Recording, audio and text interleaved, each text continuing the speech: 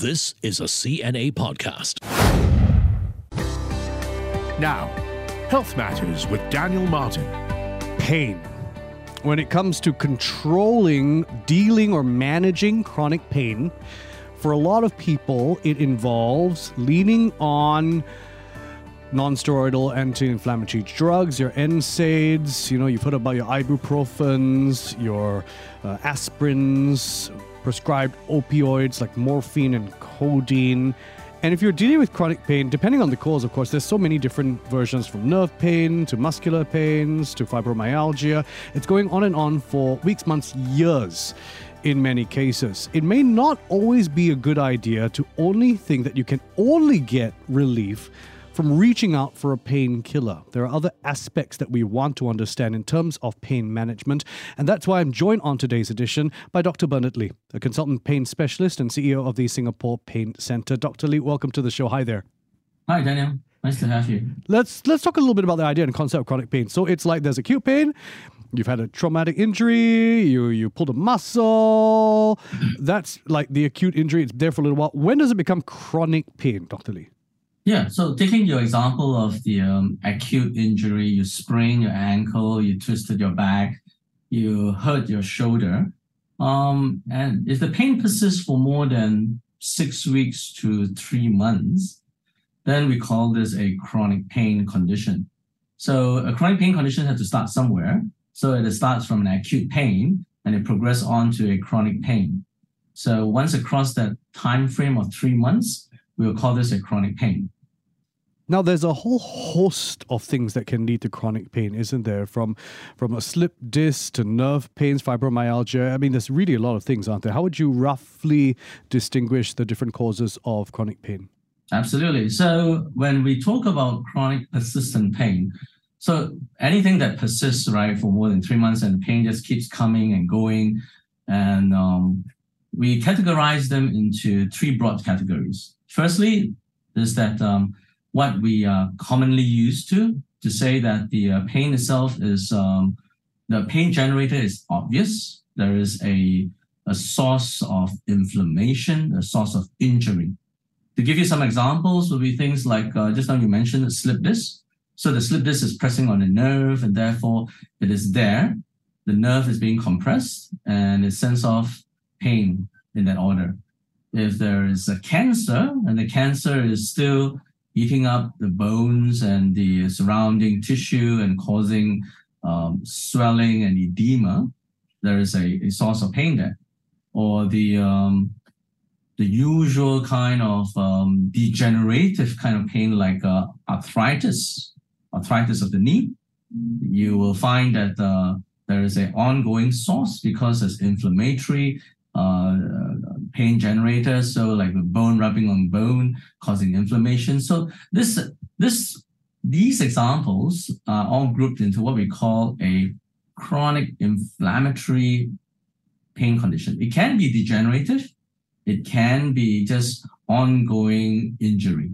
So this is one broad categories whereby most of us, whether it's the doctors or patients, we are very clear about that.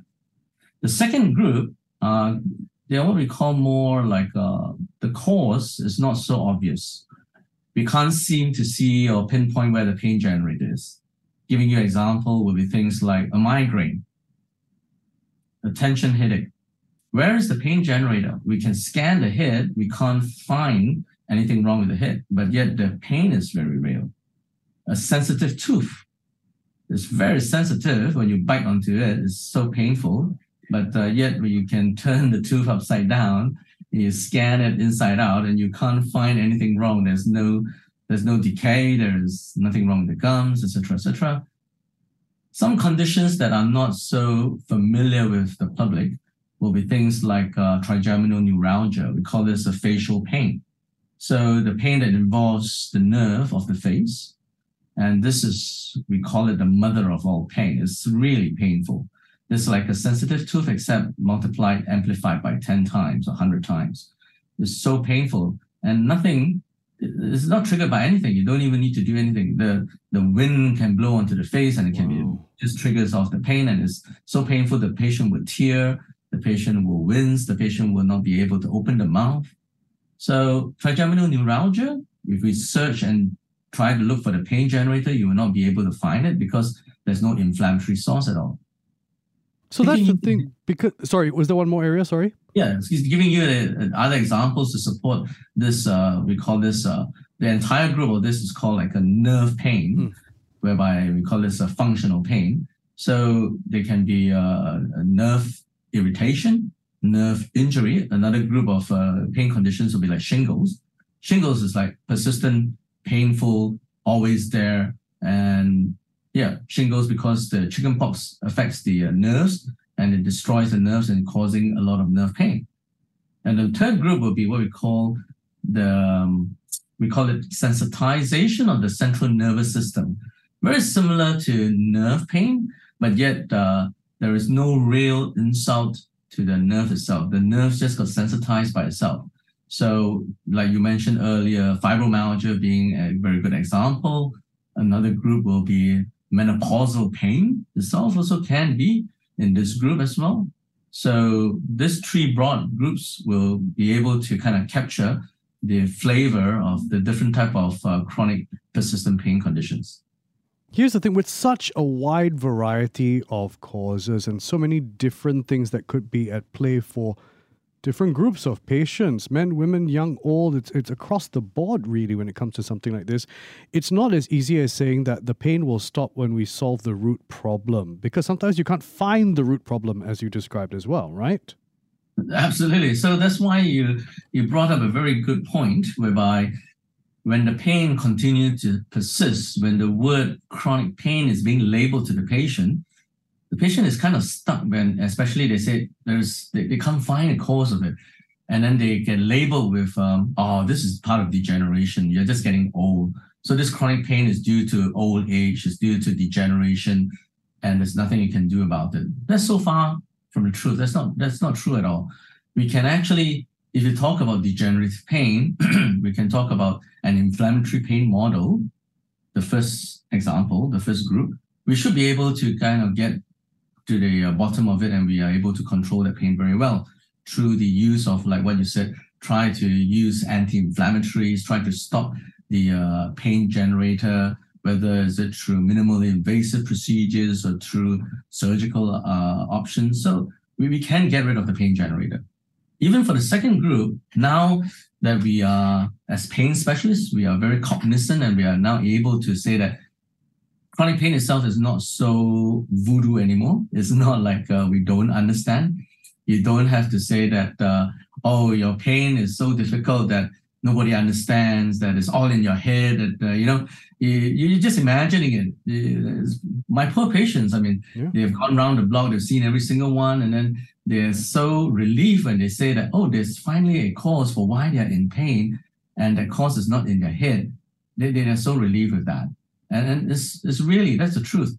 It's just that when the doctors don't understand why the chronic pain persists, when they cannot, using the standard investigation, cannot find the cause of pain, it doesn't mean that it doesn't exist. It just means that they don't understand the chronic pain condition. And for pain specialists, we are quite clued in the space, and we are able to help the patients and to kind of give them a proper diagnosis and treatment. Dr. Lee, for many people who have been diagnosed with some form of chronic pain, very often the first thing that they would be prescribed would be some painkillers, as well as maybe some anti-inflammatories, and they might be on this for a little while as well, again, depending on the cause of the actual pain. And we've discussed how varied that can be as well.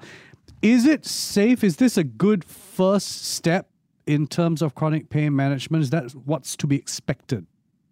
This habit has been around for a very long time. It's going to be hard to change even the doctor's prescribing habit, because once they see pain, they will always associate with painkillers. But as we already understand, chronic pain itself does not necessarily mean that it is always a inflammatory pain model. For those that are inflammatory pain, for example, like arthritis of the knee, or like a festering wound, or a cancer, using non-steroidal anti-inflammatory and even steroids will be good to help them. Like rheumatoid arthritis, whereby there's an ongoing destruction and degeneration of the joints, using such painkillers are necessary or helpful. And we may even have to continue using them because the source of pain is constantly there. While the need to use them, there's always this fear about using them in excess. And there's this fear of, causing kidney failures, causing high blood pressure, etc., etc. So we try to minimize or reduce them to the least amount that we can so-called help with the pain. So to answer that, in short, yes, painkillers can be used where the cause of the pain is inflammatory in nature, and we try to use it to the least amount so that we can so-called minimize and watch out and look out for potential side effects with regard to long-term use. But how do we do that? How do we manage that? Is it titrated? Because in some cases, people with chronic pain might be, here's the dispensary of what you need to take. When it runs out, come and fill it up again and carry on and see me in 1 or 2 months' time. That might be the case, right? And is that too long?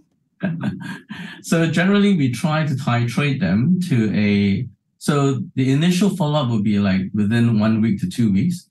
And we try to control their pain using like you said, all these standard painkillers. And if it works well, generally, there's no need to increase in terms of the doses because the pain generator is fairly constant unless there is an increase in a new problem, like suddenly the patient developed a fracture in the background of a rheumatoid arthritis. Yeah, the knee suddenly cracked and it broke. Yeah, so there is a new problem, and that has to be dealt with not just by giving painkillers. Sure. So, but on the contrary, a lot of the times whereby the pain is not well controlled with all these anti-inflammatories, then we have to start asking ourselves, the cause itself may not be inflammatory in nature. It can be the second group or the third group, whereby it can be a nerve problem. It can be a hypersensitivity of the central nervous system. So all these things, by increasing painkillers, you will not get any better pain relief. In fact, you will get more side effects without any outcome at all. Good point. So that's the main issue, right? We want to know what is the real issue. If the NSAIDs are working, that's possibly good news. If it's not working, that means we're missing something. We need to understand what's really at play here as well. So what's the rule of thumb? How long should a chronic pain patient roughly be on an NSAID or anti-inflammatories? Or is it in the weeks? Is it in the months? It's usually in the weeks. So when we see our patients within 2 weeks, we like to review them. And once we get the acute on chronic, pain is under control, they reach this kind of the threshold where the pain itself is less than 5 out of 10 or less than 3 out of 10, and it's just smoldering in the background. And that is, to us, we call it a controlled state, a stable pain state. If the patient is consistently having 8 out of 10, 10 out of 10, pain is troubling the patient, causing them significant amount of distress, then the patient is not well controlled and they will tend to want to reach out for more painkillers and even go up to opioids, which may not necessarily be the answer, which resulted in what this, in our states, our Western counterparts, whereby they have a lot of opioid crisis because of the so-called rampant use of opioids and all. That's a different topic for another day. Yeah. So 2 weeks, if the pain is not well controlled, go back to see the doctor. The doctor should be able to titrate accordingly. If by another 2 weeks is still not getting better, and the pain is like in 10 out of 10, then we have to relook at the problem to say that potentially the cause may not be an inflammatory pain model. It could be a shingles pain that was misdiagnosed, for example, or it could be like a diabetic foot, whereby the nerve itself is injured and the foot pain is not well controlled. Just by pouring more painkillers, by giving stronger painkillers, it's not going to help. It will just cause more drowsiness, more side effects, more nausea, and even sometimes, renal impairment and all. So, Dr. Lee, at the end of the day, what is an approach that you would advocate, a more multidisciplinary approach to understanding and treating and managing chronic pain? Yes. Just now we just talked about a monomodality of treatment, whereby we try to eradicate the pain generator, we try to suppress the inflammation, we try to get rid of the source by surgery or minimally invasive procedures. But we actually always advocate a multidisciplinary approach because we know that movement, physio, rehabilitation is just as important to prevent muscle wastage, to prevent sarcopenia, to make sure that the patient is able to mobilize. So contrary to the idea that when you're in chronic pain, you should be resting, you should be sitting around and not doing anything, we actually do advocate that patients continue to be active, to mobilize, and not to have muscle wastage. Furthermore, we also add in the psychological component, whereby sometimes the pain can be so distressing that a patient is just completely consumed by the emotional aspect of pain. Not that they are completely depressed, but they are just so distressed by the pain that they just need some help, whether it's in the form of sleep, whether it's in the form of just mental counseling, or even just medications to be able to just stabilize the nerve sensitivity of it all. So multidisciplinary approach is the way forward, whereby patients, when they are suffering from a chronic pain conditions, because a monomodality will not be able to achieve a multimodal problem of what a chronic pain is all about. It's still an ever-evolving sector of medicine, isn't it? I mean, pain management, I'm glad to see its rise here, but I don't think we've reached that maturity level that we see in other societies as well. We're getting there, I would imagine. We are. I mean, definitely in terms of our primary care, our GPs and all, because they're still not familiar with how to treat a chronic pain condition, whether it's an arthritis, whether it's a back pain, or whether it's a shingles, whatever, they'll tend to treat it with a very simple painkillers kind of response. And it's not better, then they give stronger painkillers, and it's still not better. They send it to, depending on the specialty where the condition is arising from. Yeah. If it's knee, they'll send it to the orthopedic. If it's the head, they'll send it to the neurosurgeon. Mm-hmm. And actual fact, any kind of chronic pain, it should be what the pain specialist should be involved in, because we are able to see the whole breadth of it, the whole spectrum, and give a very good and clear diagnosis, and be able to be very targeted in terms of the approach. And we provide the alternative to open surgery itself. So we don't need to subject the patient for surgery at all in some cases, whereby surgery sometimes is overdone. Yeah, so I'm glad to see the rise once again. And again, if you're in doubt, go and get that second opinion, speak to your doctor, maybe ask for that referral when it comes to managing your chronic pain. Dr. Lee, what a pleasure. Thank you so much for your time today. Dr. Bernard Lee has been joining me, consultant pain specialist and CEO of the Singapore Pain Centre.